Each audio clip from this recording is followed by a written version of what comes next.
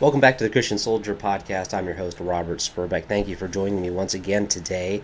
And we're going to be looking at finishing up our little bit of a side series, mini-series here that we've been doing on the heart. And wanted to finish that up today by taking us to perhaps the core of the whole matter. We've been looking at several different areas over the last several weeks and looking at keeping our heart and protecting it, looking at making sure our heart isn't focused on fleshly things, the carnal things of this world, but is focused on the things of God. And really, how do we bring all this together? You know, sometimes we can look at this and we're constantly, we become worried. Well, my heart is going to take over and I'm going to find myself in sin. And yes, if we listen to our heart and we get into a wrong path, absolutely, because our heart can be deceived. We looked at that as well.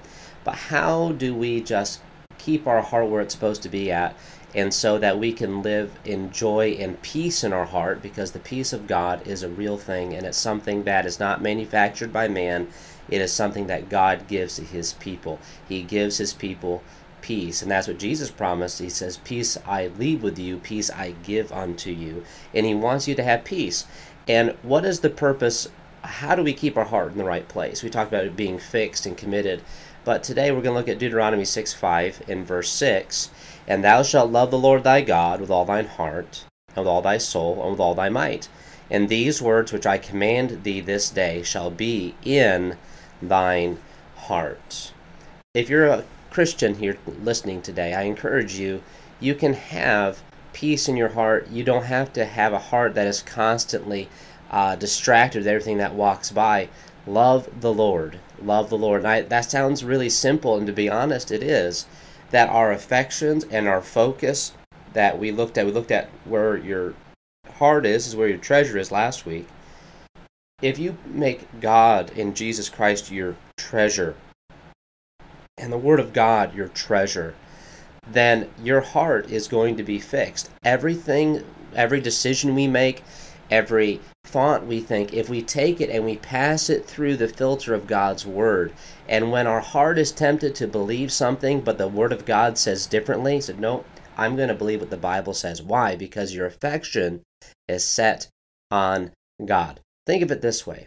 If someone, maybe someone you're acquainted with, comes to you and tells you a particular fact, like, oh, I didn't know that, and you go home and you tell your wife, and your wife says, oh, well, that's actually not true. This is what the fact is. Can I ask you something? The one that you have a relationship with and that your affection is towards, which one are you going to trust more, the acquaintance or the one that you're married to? I know for myself, I'm going to trust the one I'm married to. I'm going to trust one because I have a relationship with her and I trust her. I've put my trust in her, and I know she wouldn't say something that she either didn't know anything about or thought was untrue. She's trustworthy. In the same way with God, when we set our affection on God and we set our heart's affection that we love the Lord with all of our heart, with all of our soul, and with all of our might, and the commandments of God are going to be in our heart, then that is going to protect us from evil and sin and from our heart getting distracted. And whenever our heart is tempted to be distracted, then we just focus it back on God and focus it on His Word. That is how we have victory in this area, and that's how we protect our heart, because God puts that hedge.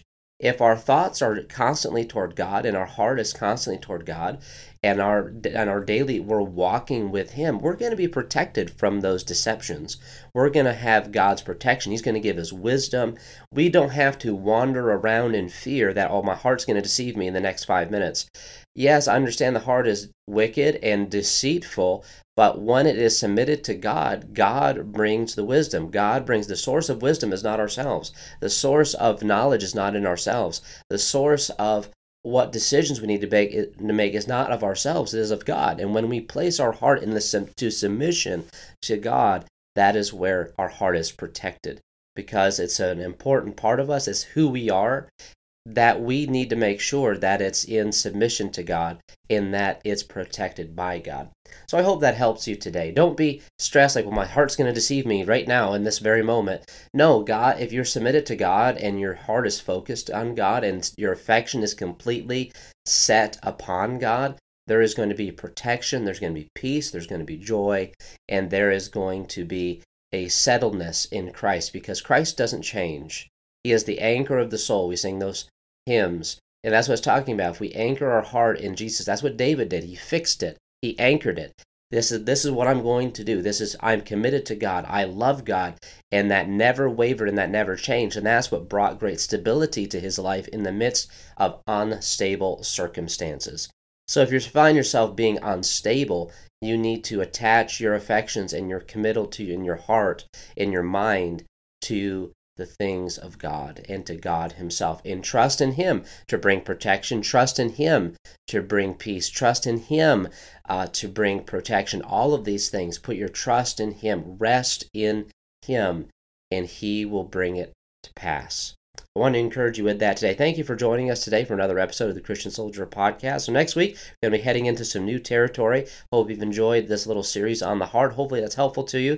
If you have a topic in mind that you'd like us to cover here in the future, just email us info@tbckilleen.org, info@tbckilleen.org. Send us an email there. We'd love to hear from you, and you can just put maybe some comments, or maybe, hey, this has been a blessing to me. I just want to encourage you with that. We would love to hear from you, love to have feedback from our listeners. So I want to encourage you, join us next week, same time on Monday, and I will see you next time.